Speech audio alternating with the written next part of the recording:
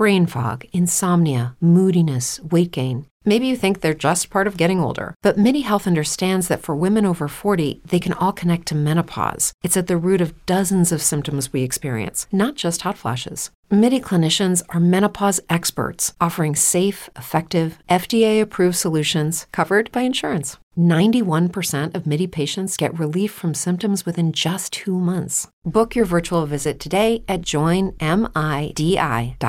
What's the easiest choice you can make? Window instead of middle seat? Picking a vendor who sends a great gift basket? Outsourcing business tasks you hate? What about selling with Shopify?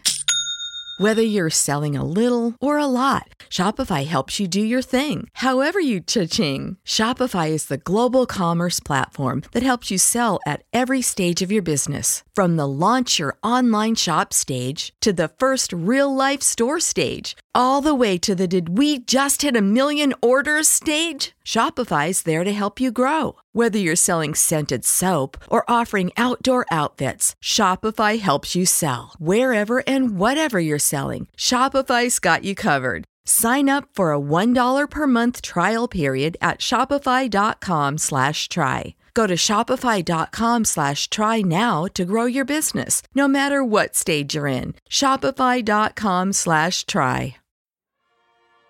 Reign of Troy hotline. Alicia, Michael, what's going on? We know you have takes. We have takes. I'm actually surprised that your rant line, rave line, whatever, isn't completely full. Why can't we just win a game? Can I blame Michael Castillo for this? Can I blame Bob Connolly for this? Could I put on a zebra shirt and just go out there? Scratch, claw, up against the wall. Can't explain that what I'm feeling right now, guys. I can't believe it. Let's open up that race line! Woohoo! Oh, I can't believe USC has hired Lincoln Riley. Oh, yeah. Hello, everybody. Welcome back to Reign of Troy Radio, episode 472, coming to you on Boxing Day, December 26th. We're going to preview the 2022 Cotton Bowl Classic between your 11-2 USC Trojans and the 16th ranked American Athletic champions, the Tulane Green Wave. We're going to discuss all the game's big talking points, from injuries to opt-outs, figuring how the Trojans will stop star running back Tyjae Spears, and so much more. As always, feel free to follow us on social media. We're at Reign of Troy on Twitter and Facebook. You can subscribe to the show on Apple Podcasts, YouTube, Spotify, wherever you get your podcasts. We are there. Our email address, reignoftroy@fanside.com. I'm your host, Michael Castillo. You can follow me on Twitter at MichaelCastFS. But of course, I'm joined along with the star of the show, my co-host, Penguin of Troy on Twitter, Alicia Derritola. Hello, everybody. Hello. It is the big one, the big episode. One we've looked forward to for a little bit here. Another final game preview of the season. Talking about the Cotton Bowl, USC and Tulane. It is wild that this is the last game preview of the 2022 season. Yeah. I feel like, and we'll say this every year, but especially this year, I feel like it's still September. Like I feel like we haven't gone through a full season. It's wild that it's over already, which is also kind of sad because it's been a lot of fun. It's a weird kind of thing where in some ways it feels like the season, was a long time ago. And in other ways it feels like it sort of just happened. So, it happened overnight kind of thing. So yeah, it's here we are. We are a week from the game. Of course, the game coming up next Monday, January 2nd, which is the federal holiday for New Year's Day, because New Year's Day this year is on Sunday, January 1st. So all of the college games get moved to January 2nd. Of course, this happened 5 years ago, 6 years ago, for the Rose Bowl when SC played Penn State. That was on a Monday, January 2nd as well. So January 2nd, a week from today, 10 a.m. on ESPN, it's going to be the Cotton Bowl Classic. Mark Jones and RG3 on the call. So Tune in for that. But yeah, let's just get straight into it. It's the Cotton Bowl. USC and Tulane, the Trojans, celebrating their 100th anniversary, the first bowl game in USC history, which was on January 1st, 1923 in the Rose Bowl. Dang, it's been a while. Yeah, what was that game like for you? I wonder what that game was like for me. If you were there and you're in the chat, let us know. What was it like at the 1923 Rose Bowl? But here we are, the Cotton Bowl Classic, definitely a different venue than the Rose Bowl. It's going to be over at Jerry World in Arlington, Texas. The Cotton Bowl, of course, moved over there about a decade or so ago from the original Cotton Bowl on the east side of Dallas over at the fairgrounds, the Fairplex, as it's called. You and I won't be going there, Alicia. The Trojans have played at Jerry World a few times of late. Of course, the 2016 regular season as a full-time head coach debut for Clay Helton did not go well there against the Alabama Crimson Tide. That's an understatement. Losing 50-6. Then there was the Cotton Bowl at the end of the following season, the end of the 2017 season, where SC lost to Ohio State in what was essentially a Rose Bowl that was just moved to Dallas in the Cotton Bowl because the Rose Bowl was a playoff game that year. And so the Cotton Bowl became sort of the de facto Rose Bowl. Pac-12 champion USC against Big Ten champion Ohio State. Future conference foes, of course, with the Trojans going to the Big Ten in 2024. SC loses that game 24-7. We talked about it before. One of the most frustrating games in USC history, at least as far as you and I are concerned. And here they are back at the scene of the crime in another Cotton Bowl, this time against the Group of Five. Can we call them the Group of Five champion? Is that fair? I think there might be others in the Group of Five who would say it is not fair because they are not. Yeah, they are the Group of Five representative. Yeah, Fresno State, I don't think would feel good about it. Yeah, I mean, I think there would be arguments certainly because the American is not the only conference in the Group of Five. So no, just one of five. I mean, one of five exactly. So yeah, they're the Group of Five representative. That makes it a very interesting matchup because they have a whole lot to play for. Yeah, because all of those Group of Five teams are always looking to pull off a big one. But hey, maybe it was us.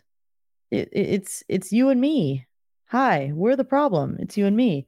If Tulane, if USC is able to get the win in this game at the Cotton Bowl, because that will mean that USC is undefeated in games at AT&T Stadium that you and I attended.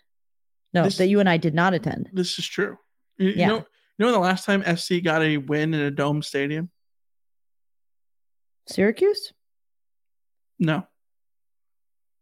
The Houston Astrodome, 1995. Was that Syracuse game not played in a dome? No, it was at MetLife. Oh, okay. Yeah. Well, then there's a lot of streaks that USC could potentially break here with a win. Like, people think USC has nothing to play for, but we're going to talk about a few things that are historically going against USC in this one. So I also think it's the first time in USC history that the Trojans are playing back-to-back domed games, having played. Because they lost at Allegiant. At Allegiant, which is considered a dome. Yeah. Oof. Okay. Well, that's another element that I wasn't. No, there's no elements because it's a dome. Yeah. Thankfully. So, anyways, let's talk about the Tulane Green Wave. Of course, they went 11-2 this season. They won the American, the class of Group of Five, the Group of Five representative in the New Year's Six Bowls. Coached by Willie Fritz in his 7th year at Tulane. All told, as a head coach in college football, he's 196 and 114. He's what I would call a very, very good coach, and Tulane is a very well-coached team. Twice, Fritz took Sam Houston State to the FCS championship game and lost both times. to a little school called North Dakota State. I don't know if you ever heard of them in the FCS. Twice the losers to them. I don't think there's any shame in that. We know how, North Dakota State, practically an FBS school competing at the FCS level. Yes. But Fritz goes from there up to Tulane. This is his 7th year, and he has turned Tulane around. Tulane, famously a school who multiple times the administration has considered like getting rid of the football program. They formerly were in the SEC, of course.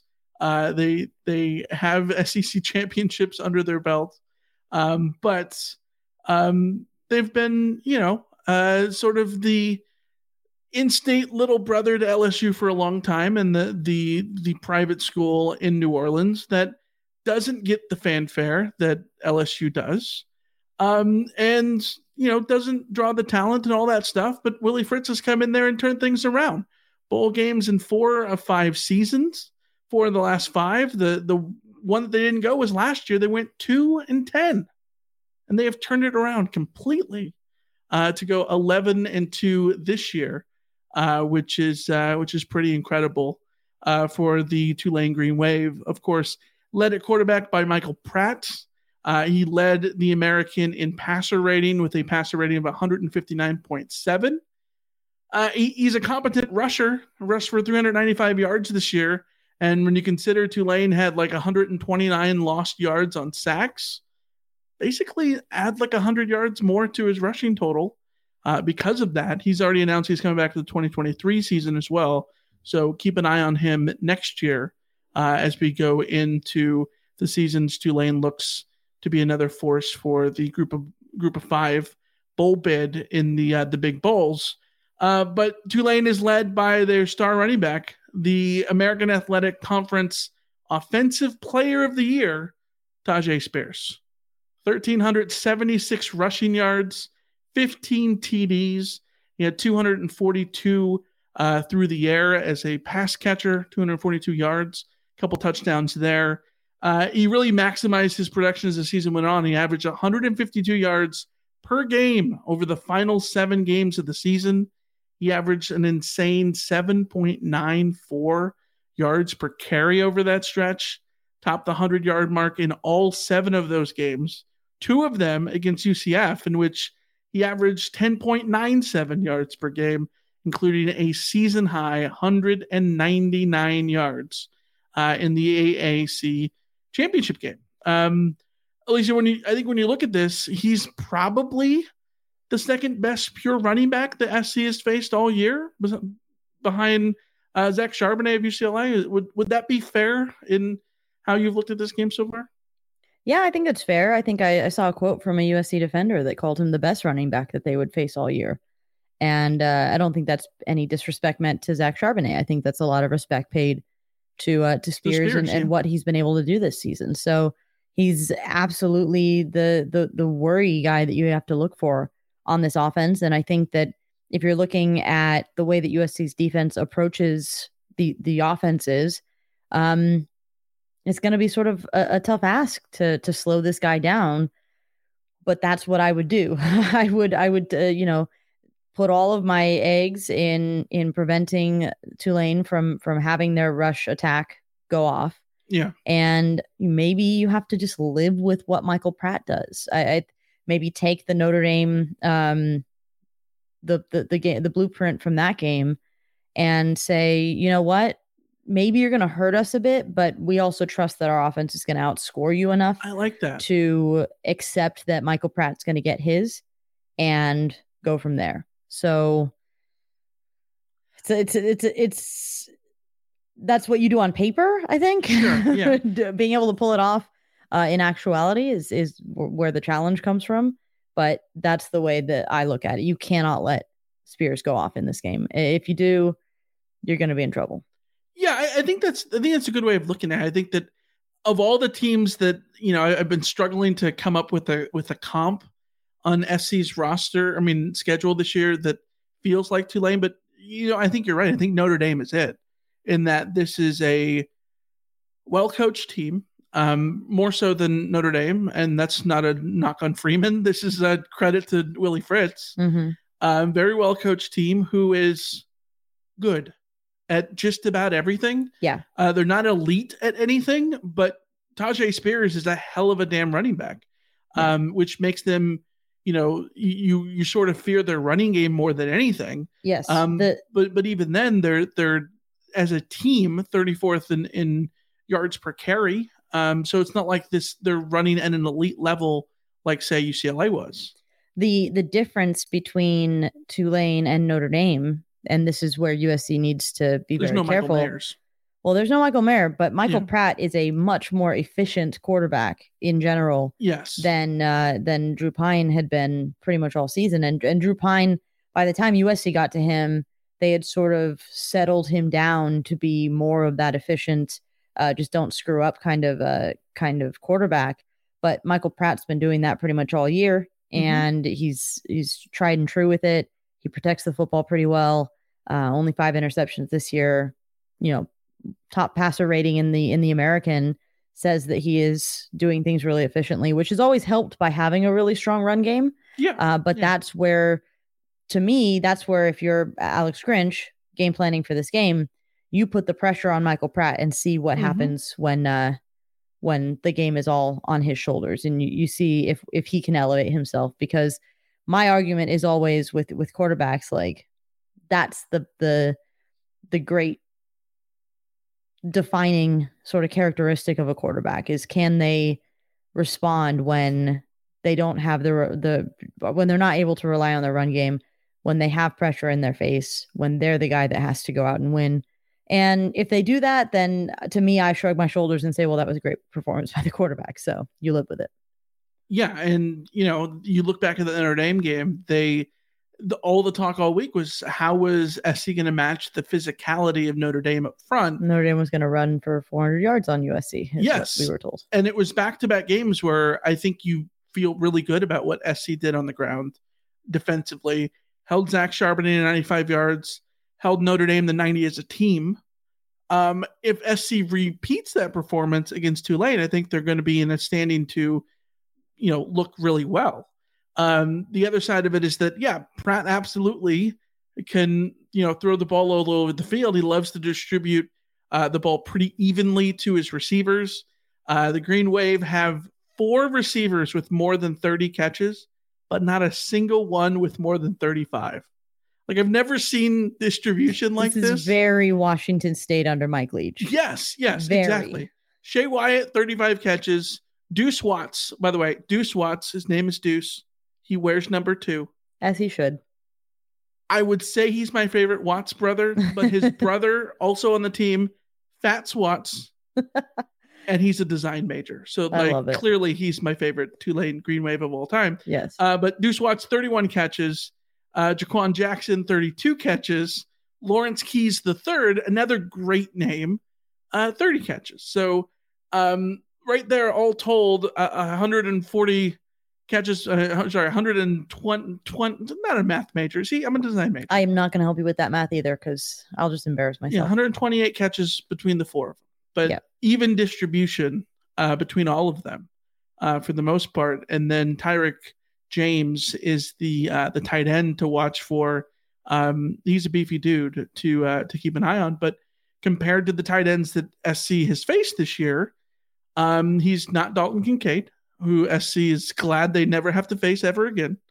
And he's not Michael Mayer. So, you take your chances in trying to shut down the run as best you can, and force Pratt to go to those guys. And now the downside of that is SC has been susceptible through the air. Drew Pine threw for 300 yards in that Notre Dame game. Mm-hmm. Utah picked SC apart on in the passing game multiple times this season, right?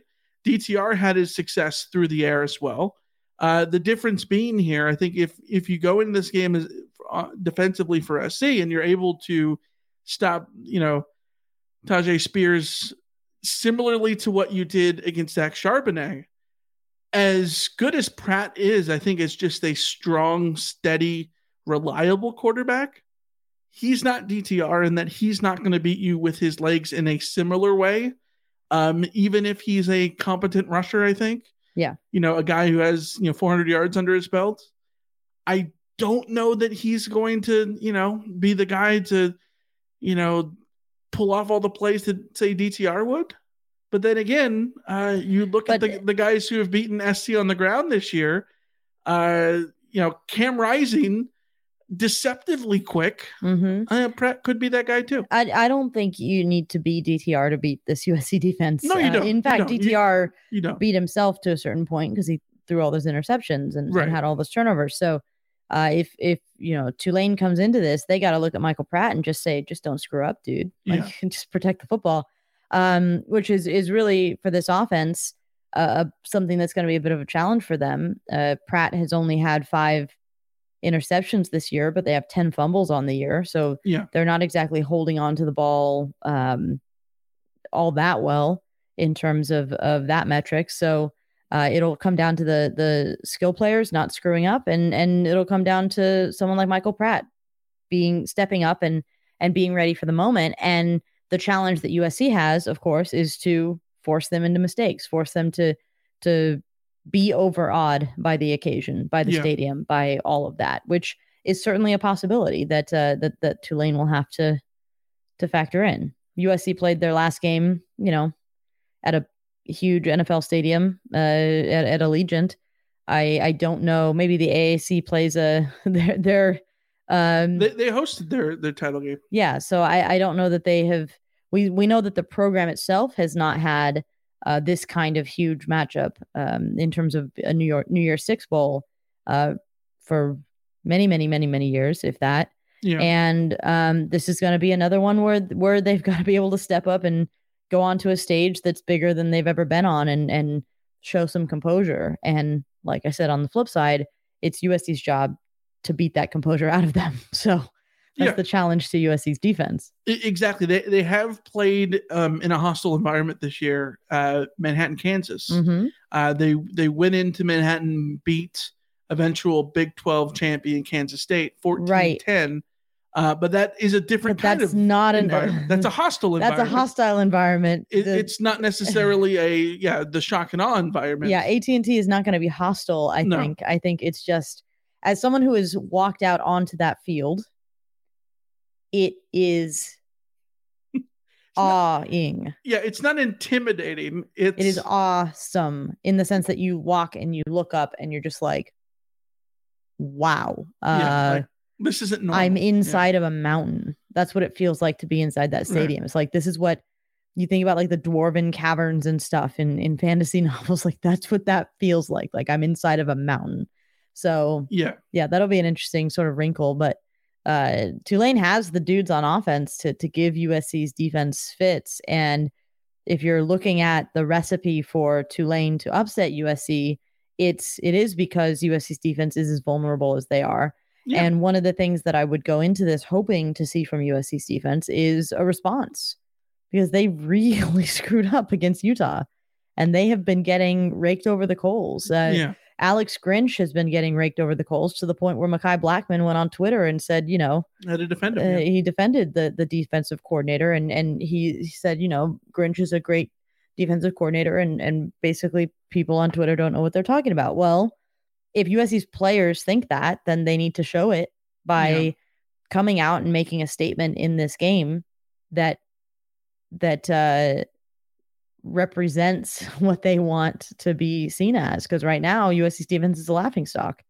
So this is an offense that, in one sense, is dangerous to USC because they know what they're about. They have competency at quarterback. Yeah. They have electricity at running back.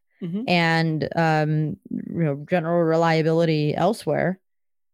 On the other hand, this is also an offense that doesn't necessarily, with the exception of Spears, I think that we're like, we talk about DTR and you talk about like guys that really scare the crap out of you. Yeah.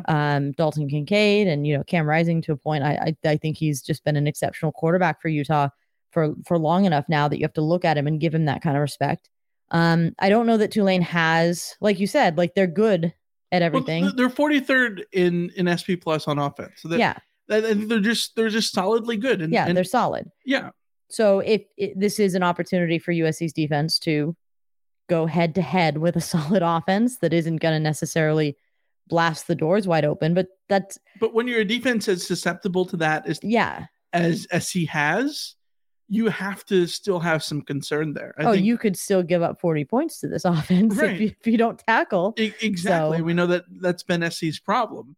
Let's turn to the other side of the ball. And to me, this game is all about the other side of the ball. It's all about what USC does on offense against Tulane's defense. Tulane has a very good defense, probably one of the best group of 5 defenses you're going to find. They're 30th in SP Plus, and they are an interesting one. I was going through all the numbers, and it's fascinating to me how this defense works. They do not force negative plays. That sounds bad, but they don't allow big plays. So what does it mean? They just keep everything in front of them. The Waves are 8th in FBS in adjusted defensive yards per play at 4.73 and rank 11th by only allowing 10-plus yard gains on 7.5% of defensive plays. That is good. That is really, really good, right? 8th and 11th in those rankings, good. But you pair that with things like havoc plays, 110th in tackles for loss, 110th in stuff rate, 117th in sack rate. They're not making the negative plays, but they keep everything in front of them that I don't think it matters. And when it all adds up, they go into Manhattan and they keep Kansas State to 4.6 yards per play, the fewest that K-State had all season. Only 10 points K-State scored in that game. The fewest they scored all season. So this is the defense that, has a bunch of, all conference players led by Dorian Williams and Nick Anderson, a two-headed linebacker core and a 4-2-5 defense, where if the 2 in the 4-2-5 are your best 2 players on defense, I think you got to feel really good about how that defense works from the middle out. And they've got a lot of talent there. And of course, the big key is what happens for USC on offense.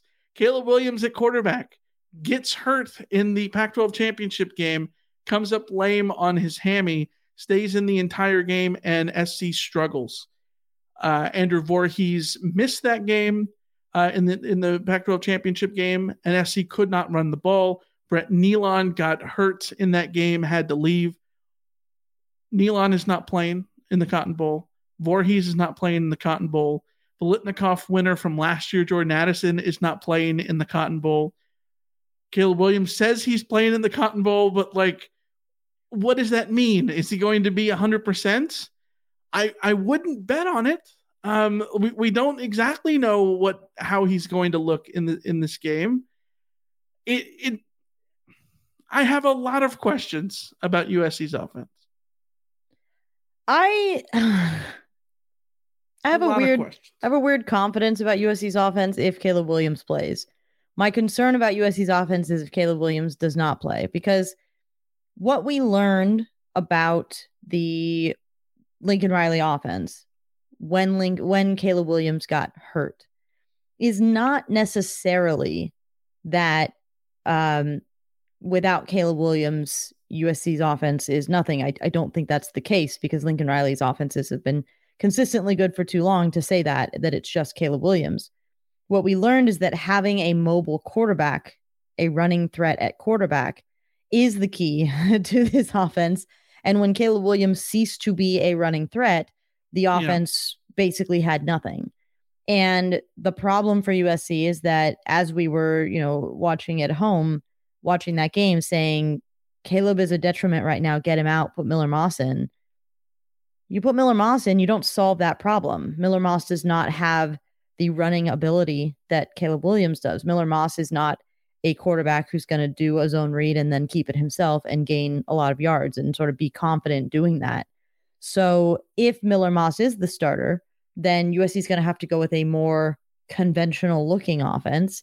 And I don't know what that looks like for Lincoln Riley at USC. And I certainly don't know what that looks like for Lincoln Riley at USC with the offensive line composed the way that it's going to be composed, because we've never seen the offensive line composed the way that it's going to be composed.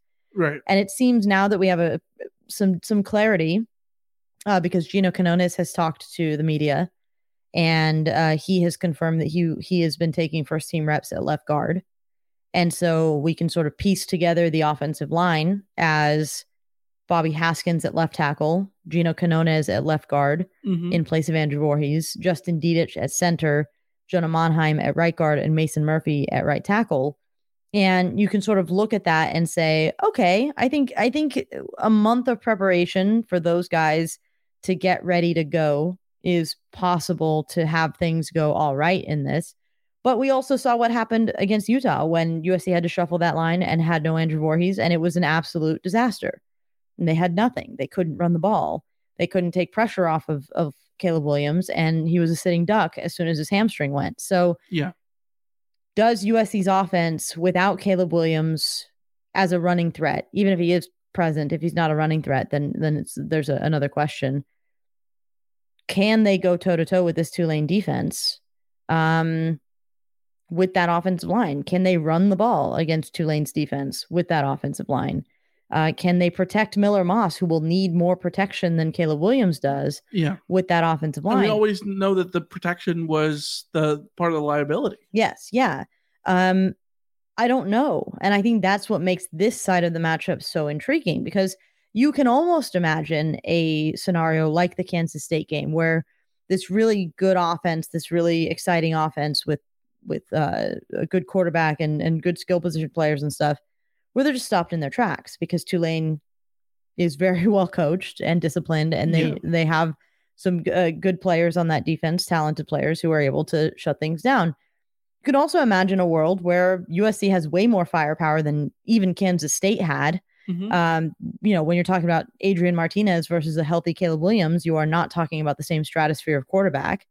And maybe that's the thing that separates these the scenario where you look at it and go, well, Tulane hasn't faced a Lincoln Riley offense, so good luck, folks. Well, they have. They did last year. Well, week 1. Yeah. Which I think is going to be an interesting thing. I wish we had, like I said, I wish we had time. We literally had a month. I guess we could have gone back and watched the Tulane game from last year. Tulane and Oklahoma, week 1. Lincoln Riley Sooners win that game 40-35. But who's at quarterback for Oklahoma? It's Spencer Rattler. It's Spencer Rattler, someone who is not of the same mobility that Caleb Williams is. Certainly not the same caliber. No, not at all. Not in that category. He's on the Miller Moss to Caleb Williams scale. He's closer to Miller Moss. Still between those guys, but still closer to Miller Moss in that sense. And so I how much of that plays into it, I don't know. But like, I go back to the conference championship game, and I think SC could have won the game with a gimpy Caleb Williams. I think SC could have won the game without Andrew Voorhees. And they could have won the game in which they didn't run the ball at all, like successfully. They couldn't do all three of those things together. Yeah. And I think all three of those things, obviously the Caleb Williams injury happens on a scramble. And, I'm not going to say that was a direct cause of the Andrew Voorhees injury, but sure, I guess you could say he's not making that scramble if there's better protection, blah, blah, blah. I'm not going to go. That was a Heisman level impressive play. Like he was going to, scramble at some point anyway. He won the Heisman on that play because of his heroic efforts. Yes. Yeah. So I'm not going to go that far. But what I'm going to say is, like, I think that if Andrew Voorhees is in that game, I think that despite we talked about it all year long, SC is an elite running team on a per play basis. All the numbers check out. We talked about opportunity rate, how far SC is ahead of everybody else in the country in opportunity rate, and at making sure that the offensive line is giving the running backs their best opportunity to run the football. Well, when Andrew Voorhees is not in there, all of that came crumbling down, and it showed how valuable Andrew Voorhees was to this team just as much as Caleb Williams is.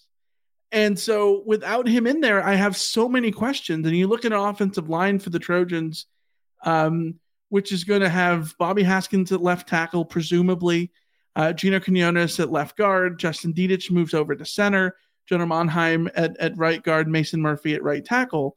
The right side of the line has a little bit more stability than it has before, but you still have Justin Dedich moving from right guard to center.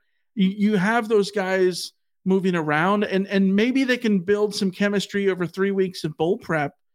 But this is not the offensive line that SC built up all those great rushing metrics with. And so I really wondered, like, can they be able to run the ball well? I just don't know. They need to prove it to me. The plus side is that this Tulane rush defense is not. They're absolutely not bad. They're pretty decent, in fact, but they're not great. No. And that may be like 109th in defensive opportunity rate. Yeah, so they have been vulnerable at times. They're not giving up. Like, I'm just looking at their stats. The season high that they've given up is 235 yards rushing to Cincinnati. Yeah. If that's the season high was 336 to UCF. My bad. But like, if the vast majority of your games this season, you give up one game of 300 yards, you give up one game of 200 yards, and the rest of your games are sort of somewhere in between 175 and 115 in terms of just rushing yards that are achieved, you're pretty consistently doing okay on that front. Right. You're not getting like gashed, which again is the kind of thing where with this Tulane team, why they've been so good is because they're just consistently fine. Like, they're good, right? But not necessarily great. Like, they're not holding anybody. They held Southern Miss to 59 yards, but it's Southern Miss. But like, Kansas State had 186 yards against them. Deuce Vaughn is a good running back. So like, I'd take that if I'm Tulane going up against that running back. Well, part of it is there. You look at Tulane's defense and how it's set up in that 4-2-5. They really defend the pass really, really well. And for long stretches of the season, they were up among the highest ranked pass defenses. They finished the year 18th in total pass defense, 19th in passer rating, which I think is going to be a challenge for SC. But if SC is at their full health, it's still Caleb Williams and most of his weapons at wide receiver. And I think you still pick SC in that bet there. Yes, but it's a lot easier for Tulane to defend the pass if they're not having to worry about what Austin Jones or Raleek Brown does. Exactly. And that's why which is why Utah was able to completely shut down SC when Caleb Williams was gimpy, because he couldn't scramble and he couldn't hand off. And because they weren't able to run the ball, and they became extremely one-dimensional, and that's why they couldn't complete a third down. Calling that offense once Caleb Williams got injured one-dimensional is being very generous too. It was like half a dimension. They were half-dimensional. Yes. Yeah. So like you would hope that that's not the case in this game. Even if it's not Caleb Williams, the plus side is if Caleb Williams is not playing or if he's limited, they will have had a month to game plan for Miller Moss playing and for Caleb Williams being injured. Right. Where I think part of the problem against Utah was just it's happened, and what do you do then? Like, you're sort of screwed. And you also have a situation where you can't run the ball because you've got all the other stuff that you're talking about. But you go into this game and you look at it and you think, well, if you can establish a run game, take some of the load off of the quarterback, be it Caleb Williams or Miller Moss, you give yourself that much more of an opportunity. And there is an opportunity there to run the ball effectively against this Tulane team. Right. But how effectively can you, like you said, and with this offensive line, we do not know how effectively USC can run the ball. Right. This will be a huge, huge test for the coaching staff, for Josh Henson to get Quinones and those guys all, and Dedich especially, because I know he is a center by trade, but he has not played center in 2-3 years. So that is something that he's going to have to get up with. And the task that they have in front of them is pretty huge. But part of me also wants to give them the benefit of the doubt, because we did see with the exception of that Utah game where the stuff hit the fan in multiple different dimensions of that game. Yeah. We've seen the offensive line do its job and do it well, and we saw the offensive line have to adjust to injuries early in the season. Bobby Haskins and Cortland Ford were in and out. Mason Murphy is only playing because of the injuries that were happening over at that left tackle spot. And it worked out in the end, because now when we're looking at that offensive line, we're only looking at Gino Canones as the big question of like, well, he's only started one game this season. He started against Arizona, I think. And we don't know what to expect from him, but like Mason Murphy was in that position in week 3, in week 4, Right. So he's now had a season under his belt to make us feel a little bit more certain about what you're getting with him. But he also needs, Mason Murphy and Jonah Monheim also need to step up, because their performance against Utah was not up to snuff. Nobody on that offensive line was. So yeah, and you said that the offensive line has answered the bell time and time again this year, and they have, absolutely. But every time they have, Andrew Voorhees has been there. Yeah. And this is why they, and the one time that they didn't, he wasn't there. So it's very easy to say that, well, if he's not in there, then they can't. Well, and Brett Nealon was there too. Yeah. Brett Nealon was there for most of that game. He got hurt, in the second half. So, yeah. And without those two guys, Nealon was a Remington Award finalist. Yeah. One of the top 3 centers in the country. So, and Voorhees, of course, an All-American. So, yeah, it's difficult. It's a challenge. It's absolutely a challenge. SC's got to deal with the injuries and slash opt-outs, even though there really haven't been opt-outs. I guess if you can call Jordan Addison an opt-out, even though he does say that he's rehabbing the injury. So, I don't know. You put that all together, the other hurdle to climb for the SC in this game is the curse. The curse. Mm-hmm. Alicia, no Pac-12 championship game runner-up, loser, whatever you want to call it, has ever won a bowl game. Yeah. They are 0-10. Yeah.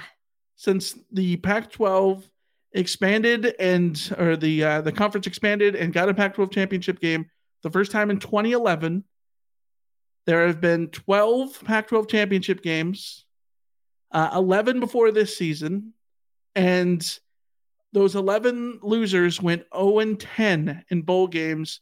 One of them did not play a bowl game, and that was 2020 USC, of course, which lost the Pac-12 championship game and then did not go to a bowl game in the COVID season. So rightfully, we can just scratch the COVID season off of this one. Yeah, it's a weird one, but 0-10, and it's not only 0-10, those teams have been outscored by an average of 14 points per game. A lot of blowouts in there. There are a lot of blowouts. UCLA lost to Baylor by 23. Utah lost to Texas in 2019, 38-10. Colorado in 2016 lost to Oklahoma State in the Alamo Bowl, 38-8. So there's close games in there too, but like they're sort of weighed down by those big blowouts. And why does this exist? Well, most of this, the bulk of these years have come in the playoff era. And when the Rose Bowl is no longer in your line of sight in the playoff era, the bowl games tend to sort of just be an anomaly. Not an anomaly. What's the word? A crapshoot. Less important. Mm-hmm. That's definitely not an anomaly. I know what anomaly means. But a little bit less important, right? I think it does matter that of all these games, only one of them has been in a January 6th bowl. And that is Arizona losing to Boise State in the Fiesta Bowl in 2014. Mm-hmm. They lost 38-30. That's a respectable game against a good Boise State team. That's one game, small sample size. That's the situation SC is in. But I would also say SC is in a spot where if I was on the outside and doing bowl pick'em, I would absolutely be picking Tulane here straight up, because you got the Heisman winner, coming back after an injury. You've got the two guys in the offensive line not playing, all those things. While Tulane, this is absolutely their Super Bowl. Yeah. Like all the things are right there to, given how bowl games work lately, to say that this is Tulane's bowl game to win. Yeah, I think you can certainly look at the 0-10 record for runners up in the Pac-12 as being a reflection of the disappointment of being the runner up in your conference. And I think it would be interesting to look at the record for like the other Power 5 conference for any of the other conferences to see what they do. But just knowing the Pac-12 footprint a little bit better, the majority of these games have come in the Holiday Bowl, the Alamo Bowl, and there's one Craft Fight Hunger Bowl. But I think for the most part, Alamo and Holiday. To be fair, UCLA in 2011 shouldn't have been in that championship game. So. Well, and that's what Texas Mike points out. Didn't we establish the second best team in the Pac-12 usually wasn't in the Pac-12 title game? That's a fair thing too, because of the divisions. Because of the divisions, and that's also partly why, like, the second, the loser goes to the Holiday Bowl as opposed to something sort of bigger. And this is the first time that we have had USC be the runner-up or have a second place team that wasn't a division winner. That was even though ironically the Pac-12 would have been better off if it was Washington as the division winner, because it would have been a game which SC and Washington didn't play all season. Yeah, so. That would have been fun. Yeah, not taking anything away from Utah, obviously. No. But it just sort of the top two teams in the Pac-12 bye record. Played in this game, which is not always the case with the North and South for sure. Yeah. So yeah, maybe it's that, maybe it's disappointment, maybe it's all of those things. But that's why I think this is such a big test for me for USC in this game. How much can USC's coaching staff motivate this group? Because they need to motivate this group, because this group is, by and large, the group that's going to go back next year and try to do it all over again. So you gotta motivate this group. You got to get them wanting to go out there and put their best on the field. And if they put their best on the field, they'll win. Yeah. The problem is that, like, it's hard to get up for a game, on January 10 a.m. Pacific against Tulane, when there's going to be 20 fans in the stands. And no, Alicia, there's gonna be more than that. Remember the OU fans are. Oh yeah, the OU fans are going to be there. That's the hostile environment that exactly. Yeah. So I don't know. It's very difficult. It's a very difficult job to get guys up for this game. But I just, this is why I keep wanting to feel like Caleb Williams is going to play. Yeah. And to be frank, like, I'll believe that Caleb Williams is going to play when the line starts to move, because right now the line, last I saw, it was USC by 2. Yeah, 1.5 when I did the rundown earlier today. That line will move if Caleb Williams is, if anyone thinks that Caleb Williams is actually going to play in this game, you'll see that line move. With it being at 2, makes me think.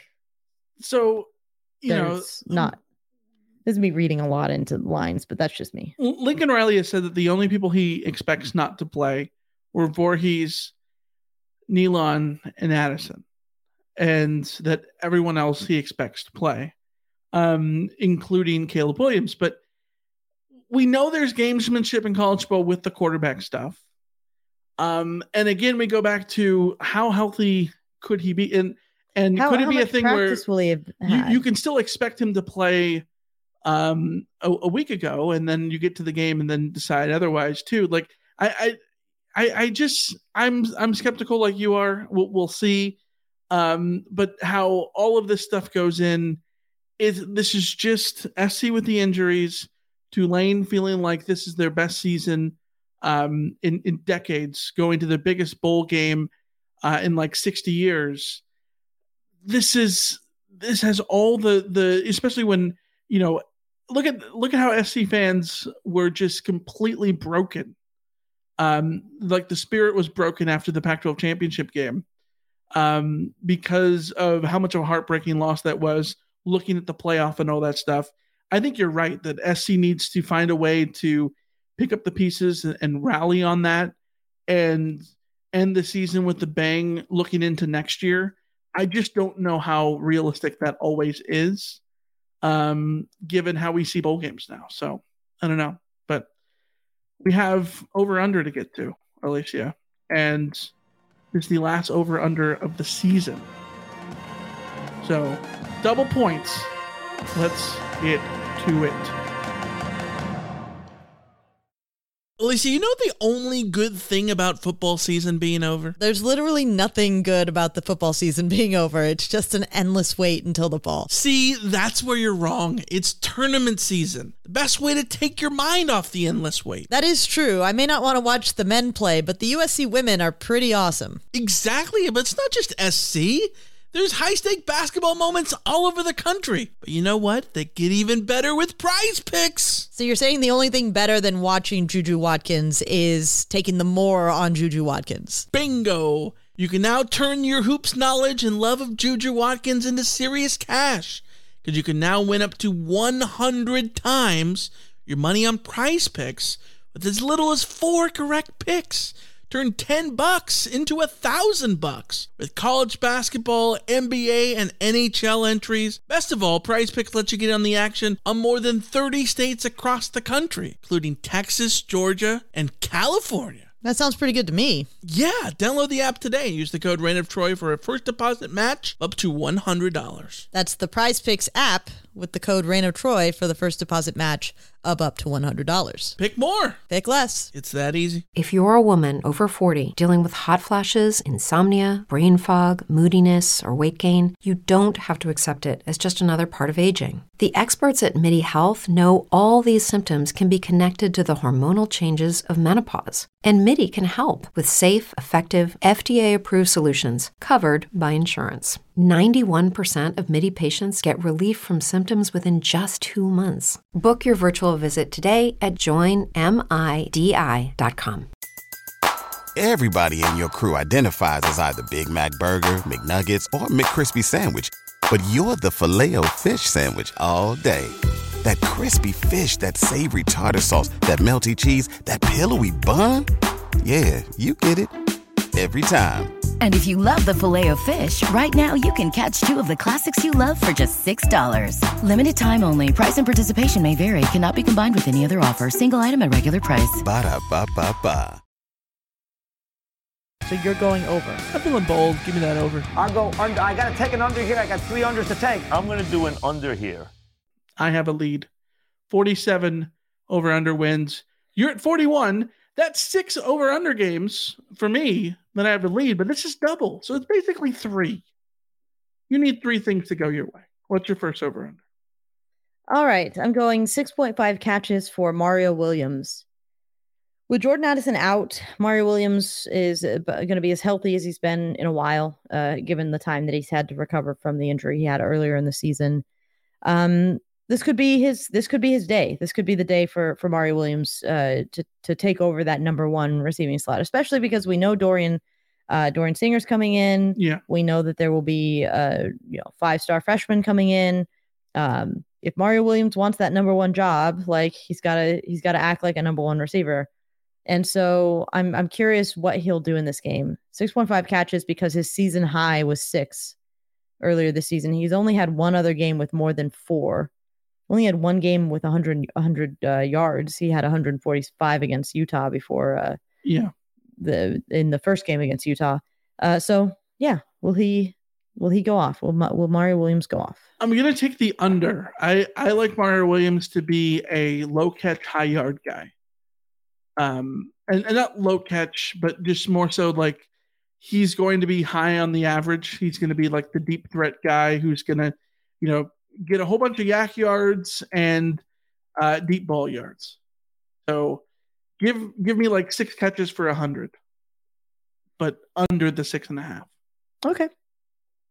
My first over under, of course, these are double points, is similar, 7.5. Over under 7.5 Raleek Brown touches. He had 8+ touches in only 2 games this season, 9 against Rice, 8 against Colorado, but they were his best 2 games of the year. Can he do it again? 7.5 Raleek Brown touches over under. So he didn't have a run against Utah. He had 2 catches against Utah. I'm going to take the over. I think we'll see him involved in the run game. I just have a feeling. I just have a little bit of a feeling. All right. But we'll see. I think it's going to be really interesting to see how it goes because he and Austin Jones surely are going to be the guys in the backfield. Yeah. But how much will it be Austin Jones? I think Brown could be a pass catching option, especially if you got to go to the flats. But then again, that's just something I'd do. In the context of this game, too, you're at the end of the season. It's your last game, Raleek Brown of his freshman season. Yeah. Now, like you really want to see what a full involvement in this offense, especially because you don't have Travis Dye. He's the number 2 running back at this point. Let him loose. Let's see what he can do. Yeah, I agree. Over under your next one. I almost read it off the rundown. That would have been bad. What's your next one? Over under 1.5 turnovers forced by USC. So USC's defense ended up averaging 2.07 turnovers per game. Mm-hmm. Tulane's offense averaged 1.15 turnover per game. They had 10 fumbles and 5 interceptions. So it's the end of the season. Everyone talked about how USC couldn't maintain the turnovers, and more or less they did a decent job of it. But also, I think it came back to bite them against Utah because I think they were so focused on forcing a turnover that they were missing tackles. So can they force some fumbles in this one? Can they get multiple turnovers in this game? Yeah, SC's done it a bunch. Obviously, they've done it like 7 different games this year, forced more than 1.5. Tulane, though, is someone who just keeps it close to the vest. I sort of like Tulane to continue to do that, so give me the under. Okay. When you the under, that means I take the over. Yeah, Pratt only 5 picks, so neither team this year throws picks. Yeah. My next one is over under 45.5% on third down for the Trojans. So the Trojans were 4th nationally, 51.6 during the season. They were 1 for 12 against Utah, which is really bad. Of course, there were the circumstances we talked about. Tulane, very good defensively, 34.8% is pretty solid. But their best 2 performances on third down were in their 2 biggest games, K-State and UCF. K-State went 2 for 15 on third down. So 45.5% on third down over under that. UCF went 6 for 23. 6 for 23. That Can you imagine having 23 third downs? 23 third downs and you converted 6 of them. That is just... I would not want to be a UCF fan watching that game, to be quite honest. No. I'm gonna take the under, and I don't know why. Honestly, I don't know why. I don't have a strong urge to say over. My brain just said take the under, so I'm taking it. 4 of 11 is 44%. Sorry, 4 of 11 is 45%. See, I think USC can. I think USC can win the game without having, with being under 45% on third down conversions. Yeah, if they go like 4 for 11, for example, I think that would probably be don't fine. have third downs. Yeah. Okay, so you take the under there. Locks me into the over. What is your last over under? All right, 2.5 tackles for loss for Tuli Tuipulotu.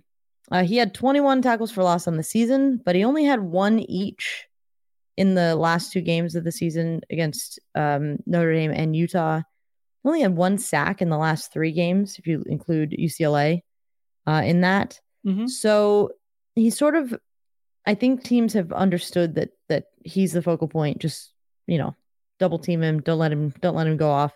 Will Tulane be able to do that? I guess is my question. Tulane has allowed 61 tackles for loss. They're giving up 4+ tackles for loss per game.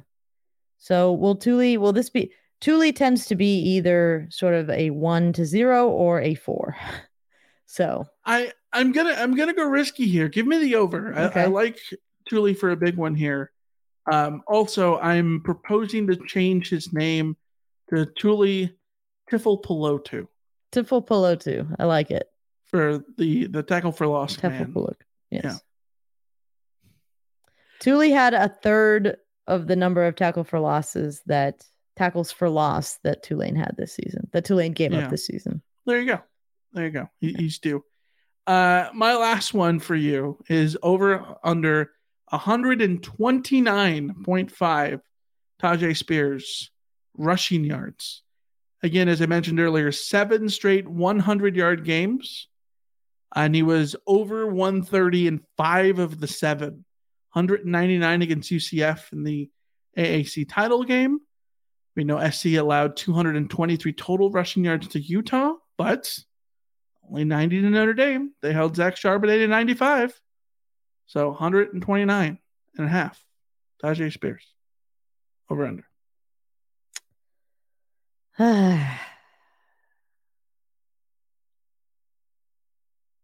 I don't even know. Averaging $150 over the last 7. Do I want to bet on USC wrapping up and tackling Tyjae Spears? There's a little bit of question. I'm gonna go with the over. Okay. All right. And I might regret that because I have a little voice in my head that's saying, take the under. And I listened to it before, but also I just it's a difficult line, I think, because he could have a great game and still have $125. Yeah. So I'm not sure about this I don't know. All right. Before we get into our game predictions, I just want to remember to make your picks. We're going to throw the link in here so you can go make your picks for over under, because it's the last week, and Moose Pants and Ryan from Arizona lead with 55 over under wins. Behind them is Stephen Chad at 54. Kerry from Chicago has 53. Cali Cat, Jay Vandy, our buddy Steve from the Bay Area. Randy from Redlands have 52. LA Fred and Ocean Beach Trojans at 51. And 28 pitch Cali Matt and G Young 08 at 50. All in the game. Double or nothing. Well, not double or nothing, but double the points. Yeah. So go make your points. Alicia, let's get into game predictions. Vegas is the Trojans as of today, Monday, a 1.5 point favorite. The over-under is at 62.5. What is your prediction? I am going USC 38, Tulane 35. Okay. Close one. I think it'll be close. I'm betting on Lincoln Riley's offense. That's just what I'm doing. I can't bet against 0-10. I want to think that SC can go in this game and have Caleb Williams back and the makeshift offensive line and still beat a team that they're more talented than. But I think Tulane is gonna. I hate the want it more thing, but I think when you talk about bowl games, I think that is a thing. You talk about the 0-10ness. 0-10 streak. I think that's worrisome for the Pac-12 championship losers, especially when you talk about the offensive line and we don't know Caleb Williams, health percentage and all that. Give me Tulane 34, SC 28. So not a blowout, but close. But no cigar for. Is your prediction that Miller Moss will be the quarterback for that 28 points? I don't know. I genuinely because I almost put in 2 different score predictions with Caleb Williams and without, but I decided not to. I think bother. Caleb plays, but is visibly not limited. I think that would be my hunch, if anything. So, all right. Let's really quick run down the news roundup before we wrap up this episode. Really quick transfer portal updates. USC linebacker Tuasivi Nomura has entered the portal. He will not be at the Cotton Bowl. There's another guy who just won't be there. Western Michigan defensive lineman Braden Fiske had the opportunity to pick USC, but he committed to Florida State. Tulsa offensive tackle Dylan Wade commits to Auburn, not USC. The Trojans have offered Texas State defensive lineman Devon Sears, and Washington State offensive lineman Jarrett Kingston. So keep an eye out for those two guys. Still pursuing defensive and offensive linemen, and those the rest of the year should be all about those in the transfer portal. Yeah, all the big bodies there. In the quarterback news, Keaton Slovis going to the site of his first loss, BYU. I had forgotten about that. Yes. And DJ following his brother to Oregon, but he's going to Oregon State, the Beavs, to be their quarterback from Clemson. This one's interesting. This could be the thing that wins Oregon State the Pac-12, or this could be the wrong quarterback for them to have picked up. And I am in the camp of this isn't the fit I would have given them.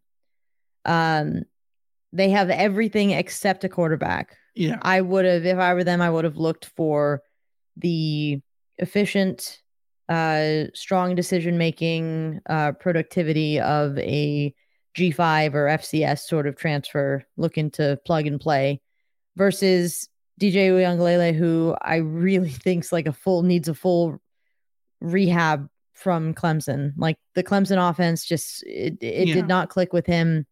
Well, he did not look good running that offense. I don't know if Oregon State has a better does Oregon State's running game being their focal point help, or does this ruin everything for Oregon State because now they go in and go, oh, we got DJU, he's a 5-star, let's let him air it out, and then that becomes a mistake. I don't know.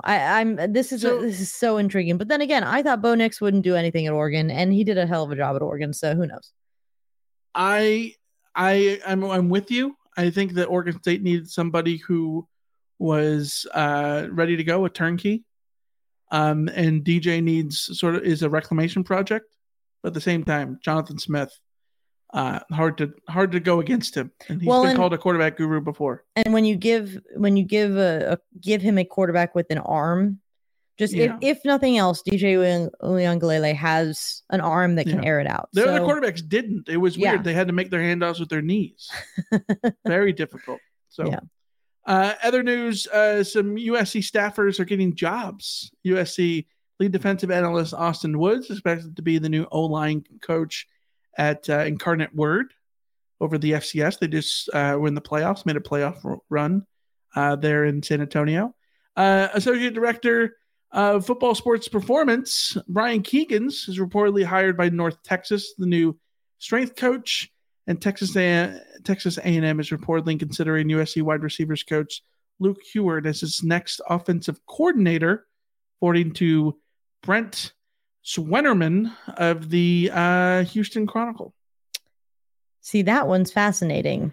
It's weird because Luke Heward was an analyst that got promoted into the job because Dave Nichols tragically died, and I find it interesting that he's the one that's getting an offensive coordinator nod at Texas A&M, or at least being looked at. If I'm an Aggie, I hate that move. Like that's the best they can do. Look, yeah, and it's not a knock on Heward, no, right? But no. The whole thing is that Jimbo needs to go out and get a name. They need to go out and get Cliff Kingsbury before Nick Saban does. Yeah, you know what I mean? Yeah, not no. I mean, and I get it if you want sort of someone from the Lincoln Riley tree who's right. But there's got to be someone more established for Texas A&M to go get. Like, there's got to be someone with more. Yeah, they've got all the oil cachet. Yeah. That's just not that.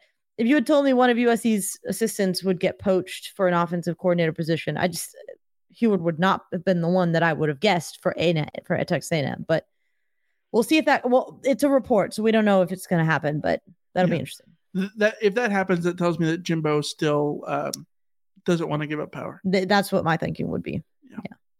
All right. Really quick mailbag. We got a couple of questions to get to here on YouTube. Ron Murdy says, has SC used most of the practices they have available to them? That's been my understanding. I don't, not like they took extra weeks off or anything like that. No, they've been practicing for this would be their third week of practice. Yeah, I guess 3 weeks of practice. Yeah. So it sort of goes along with what the timeline you would expect. Yeah. Bless and Break says, Man, I'm starting to wonder why we paid Lincoln $110 million if we can't even land Dylan Wade or Braden Fiske. WTF are we doing? Everyone knows the game is won in the trenches. As someone in the chat said, you paid Lincoln Riley $11 million a year to come in and win 11 games, which he did, and to come in and produce USC's 8th Heisman winner, which he did. And you're going to win some and you're going to lose some. Yeah. And yes, I want USC to be winning the battles for these offensive tackles and defensive linemen. Absolutely. You need to go out there and do it. But you're throwing a ginormous baby out with the bathwater if you're acting like this is not like Lincoln Riley is suddenly not worth his salary because of Dylan Wade, the Tulsa offensive tackle. Like, nah. Yeah. As West Texas Mike says, why can't we just win a game? Yeah. It's been so long. Yeah, for sure. Yeah. All right. The Cotton Bowl will come up next week, 10 a.m. Pacific on, I think it's ESPN, not ABC. Yeah. With Mark Jones and Heisman Trophy winning quarterback RG3. So get your breakfast following burritos this ready. year's Heisman Trophy winner, Caleb Williams, Mm-hmm. against the Tulane Green Wave. We will be back on Thursday with an episode, which I don't know what we're going to talk about. A whole bunch of mailbag questions, maybe. Send us your mailbag questions. RainofTroy@fanside.com is the email address. We're just going to hang out, talk about the Cotton Bowl a little bit more, answer your questions, just have a little fun on Thursday. So join us then, Thursday, 5 p.m. Pacific, live on YouTube, as always. And if you're here on YouTube, be sure to like the stream and subscribe. We hope you all have a wonderful holiday season and continue to do so with New Year's coming up. We appreciate you guys as always. It's been a hell of a year. And I don't know about you, Alicia, but the game preview episodes are my favorite to do. And all the research and all that. So this was fun to put together. Can't wait till the next one. But one final game left. We'll be back Thursday before the CarCast Monday night. So until then, we will see ya. See ya. See ya. Brain fog, insomnia, moodiness, weight gain. Maybe you think they're just part of getting older, but MIDI Health understands that for women over 40, they can all connect to menopause. It's at the root of dozens of symptoms we experience, not just hot flashes. MIDI clinicians are menopause experts, offering safe, effective, FDA-approved solutions covered by insurance. 91% of MIDI patients get relief from symptoms within just 2 months. Book your virtual visit today at joinmidi.com.